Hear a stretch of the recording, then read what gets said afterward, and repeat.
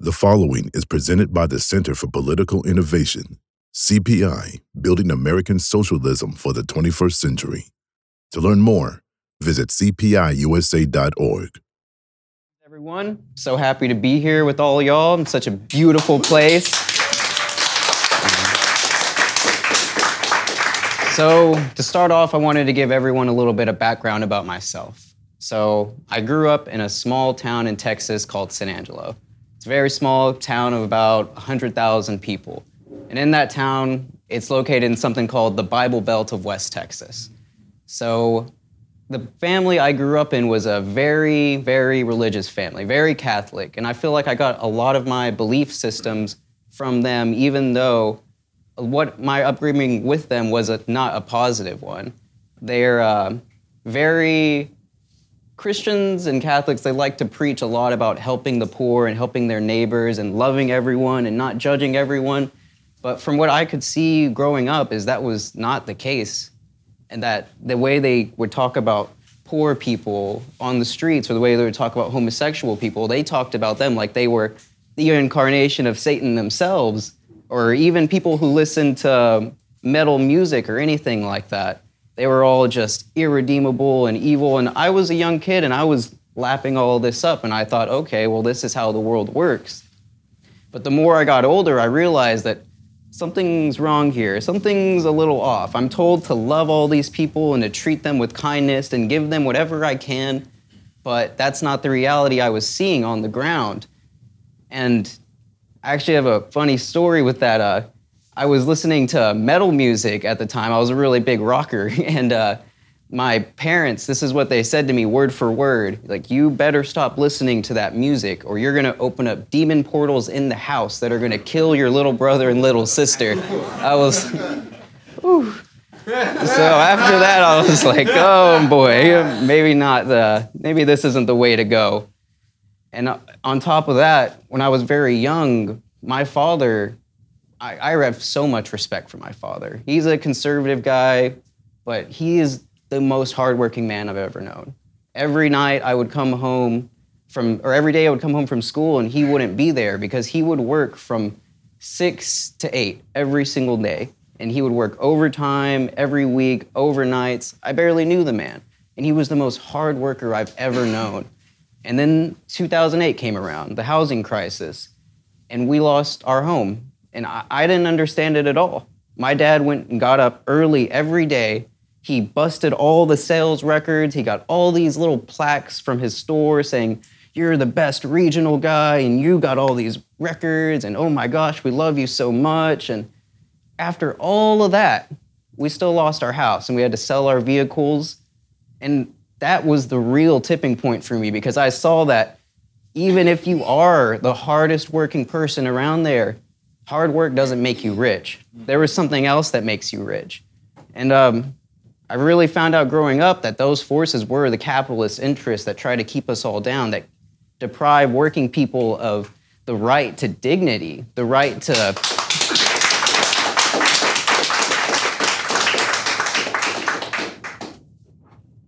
And whatever I heard from him was always the same thing, which it kind of makes me really sad now that I really think about it. He would say to me, even though he was in this situation, working so hard and losing his house, he said, you just have to work hard and pull yourself up by your bootstraps. And that was the only option.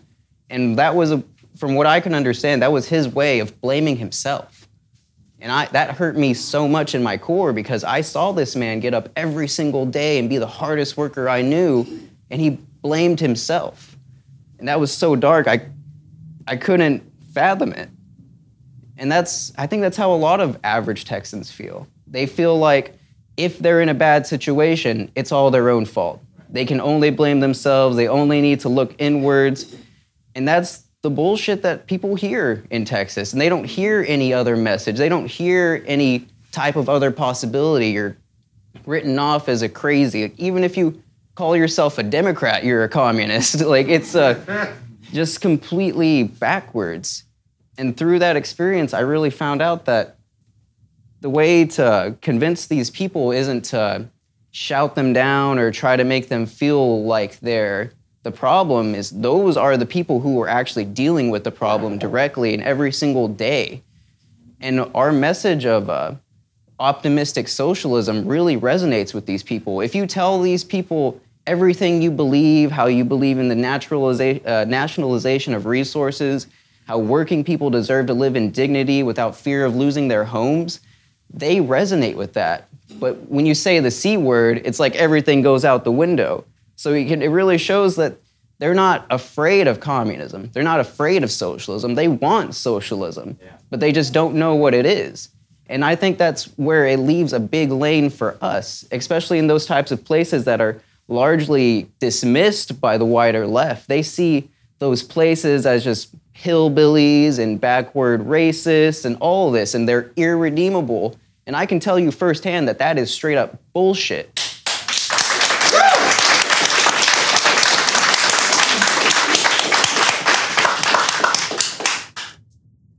Especially whenever we talk to them about things like mutual aid. You'll hear this a lot from the South and in Texas. They call it Southern hospitality, helping your neighbor. And I think it's really funny because a lot of the things they do are essentially mutual aid. They just don't know what it is. They don't have a form. They don't know what to call it, but they know that towns like that require that sort of solidarity to keep people moving, especially those people who fall through the cracks. And as our system declines more and more, that just becomes more and more people. And especially in my town, there's no left anything. There's no party, there's no movement, there's no group, there's no protest, there's no nothing. I think we got freedom defenders who hate the masks and want to burn them all. That's the closest thing to political action that you get in my town. And as a leftist, that seems really daunting. You know, it seems really alienating, but that's totally the wrong way to feel. And after I started getting into Caleb's writings, that's when I really saw that this doomer, gloom, nothing's ever going to change, there's no hope, these people are all just racist and they're irredeemable and they're all this and that. And I realized that these people are just my neighbors. And when I talk to them about actually what socialism is and not this boogeyman, they resonate with our message, and they love the ideas of mutual aid. They want that in their communities. And that left me in an interesting spot, kind of all alone. And I knew that self-destructive, doomer mentality that the synthetic left has been pushing, the one that I had adopted myself, wasn't not only destructive to my own well-being, but destructive to the working class movement as a whole. And I knew that I had to break out. I had to get to the masses. I couldn't just sit there and sulk and say, oh, I live in a bad place, so nothing's ever going to happen. Because if you don't dare to struggle, you're never going to win. That's right. I think dare to win, dare to struggle, dare to win, dare to struggle, dare to win. Dare to struggle. I think one of the biggest parts that helped me a lot is my partner, Christina, over there. We give her a little round of applause. Without her and Caleb, I don't think I would have got the courage to do all the things that I've done. And I deeply respect both of them.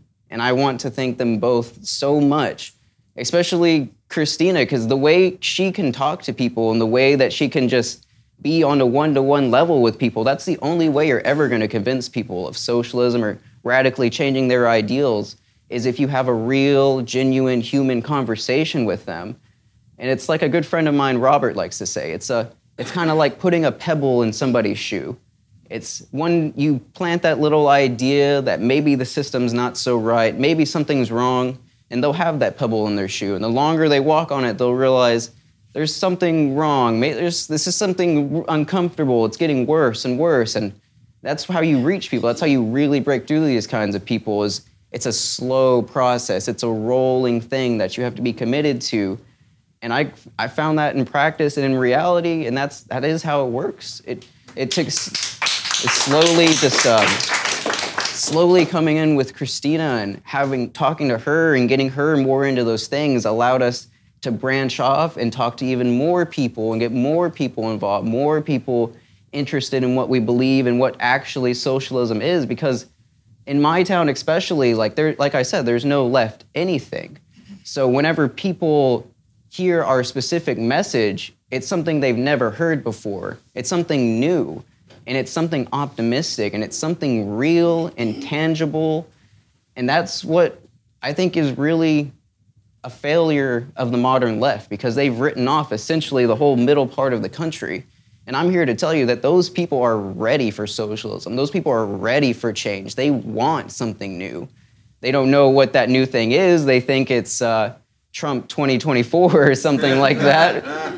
But most of them aren't those kind of Confederate flag waving, gun toting hillbillies. A lot of them are just working class people. I'd probably say the majority of them, honestly. But so with that feeling of Christina and I, we started our own org. It's really inspired by the CPI and everything that we do here, and it's called San Angelo Solidarity. That's right.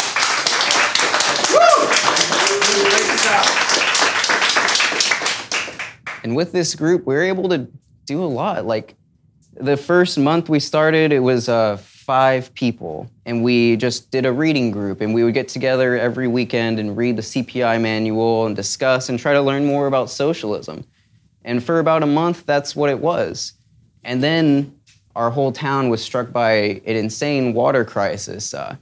Acetone, nephelamine, and benzene, and another list of long, huge words that I'm not sure how to pronounce. Chemical solvents were being pumped into the water supply by some unnamed capitalist in the city. And it was insane. I remember the first day that everything happened, the reason that the city actually got on top of it, because this leak had actually been going on for about a week. People had been reporting things like this for a week. But the tipping point was a woman took a shower and she had to immediately be rushed to the ER because all of her orifices were on fire. They were burning. And another man drank a glass of water and instantly started vomiting.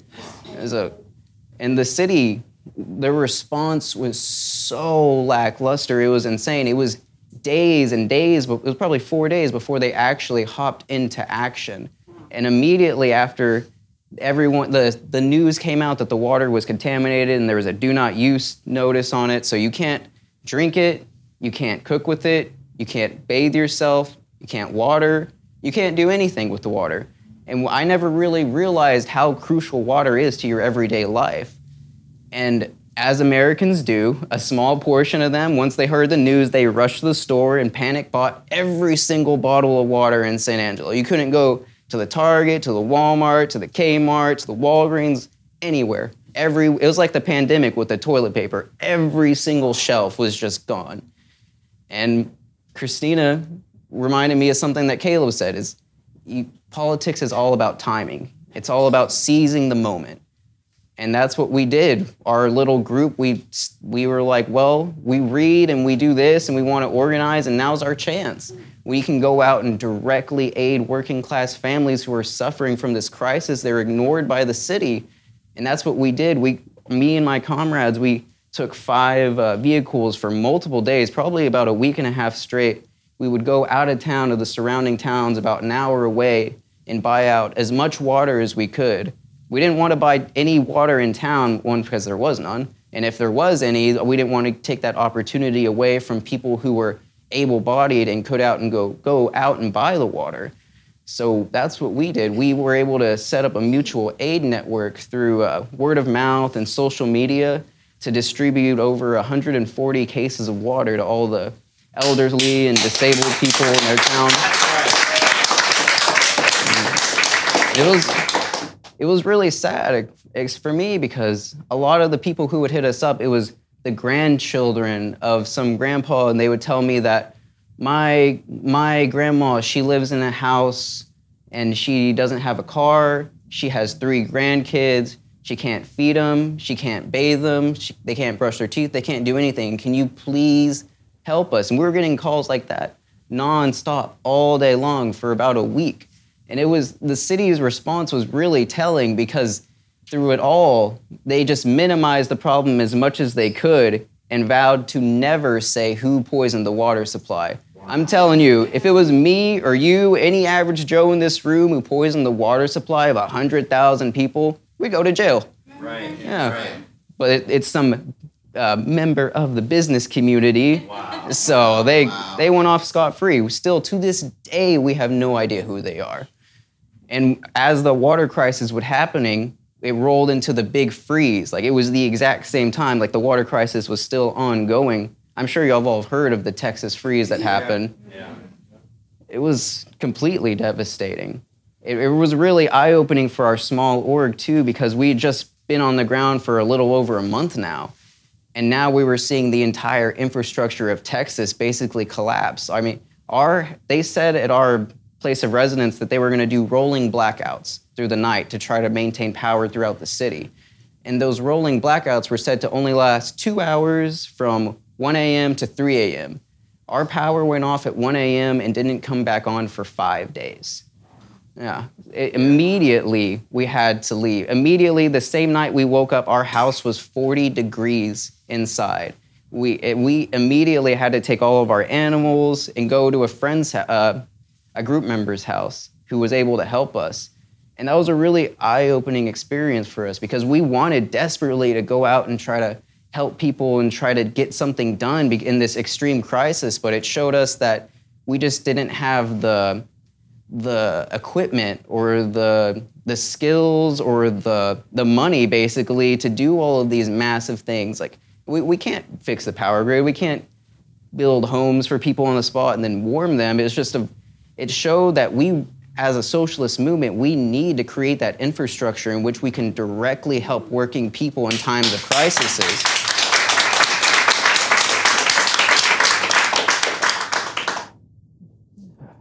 And that was a really eye-opening experience for us all. And it's one I think that we came out from with a much more critical understanding of what we needed to do. We knew that we had to branch out faster and further, and we had to make this a nationwide thing. And that's what we're doing here at the CPI. We're making this a nationwide thing. We're building those communities of solidarity so that we can do all these things that directly help working people and show them that socialists aren't these big, scary, Stalin-esque muscle men who just want to take your toothbrush and take your house.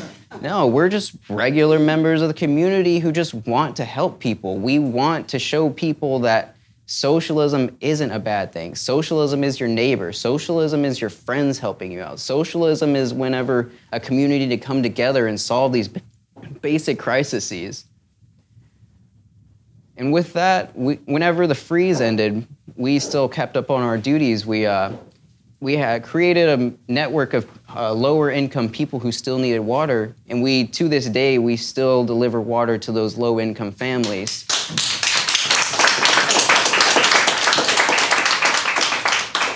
And when talking about aid too, I think we decided that the most affected people in our community by the crisis of capitalism was the homeless community.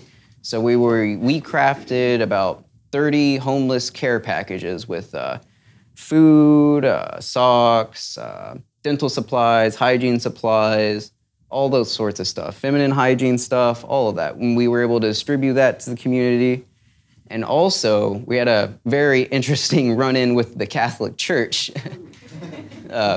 So basically, there is a cemetery in Calvary named Calvary Cemetery run by the Catholic Diocese of San Angelo, and they usually hire these people called the Knights of Columbus to come and clean up the cemetery, but the management there cut every single corner possible and hired I don't even know, probably just some random dude off the street. I mean, no, I'm not talking down on the dude just trying to find a job, but I'm talking down on the manager who didn't know or didn't take the proper precautions when dealing with such sensitive items.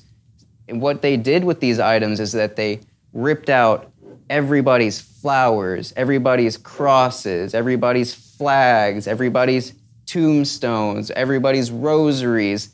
So there's literal unmarked graves in that cemetery just because those people just rammed through and tossed everything, literally everything. In my town, it's a very Catholic community, very religious. People were very Mexican, People very much want to be able to leave stuff for the ones that they loved and that have passed.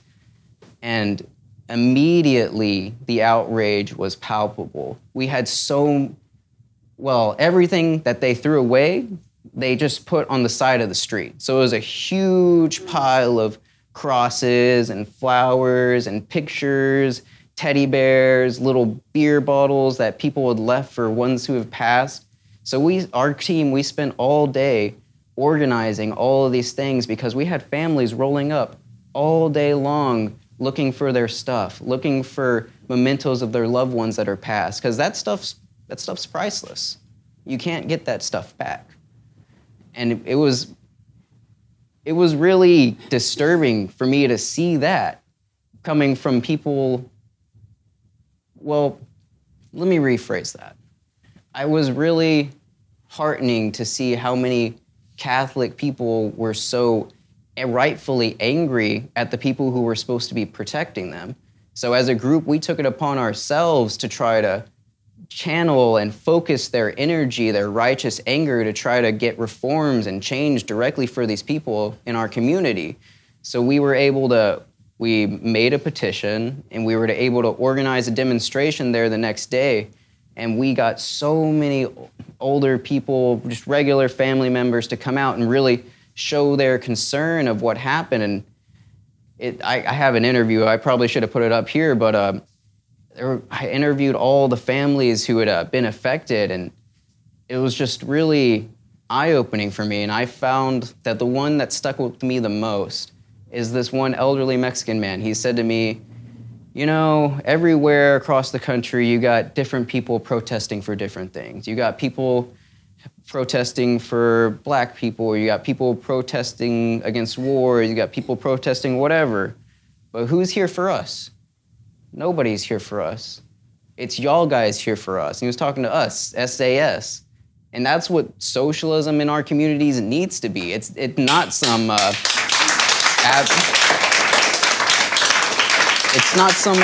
it's not some abstract party who goes out and hosts an event for the Democratic Party every now and again. You have to be there directly with the community. You have to talk to them. You have to know them.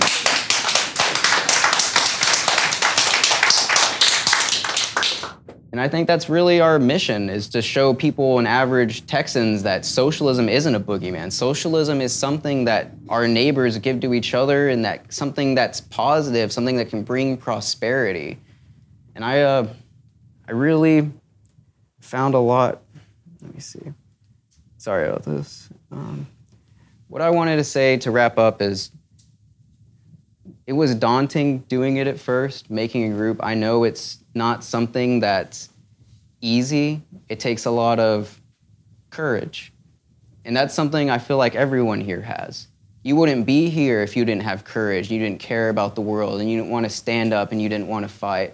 I feel like every single one of you is capable of building a community of solidarity in your own town. And it's not as difficult as they make it out to be, and they make it say. All it is just connecting with your neighbors, connecting with real people. And I think that's really is our mission of the CPI, is to build those communities of solidarity. And that's all I have to say. Thank you, everybody.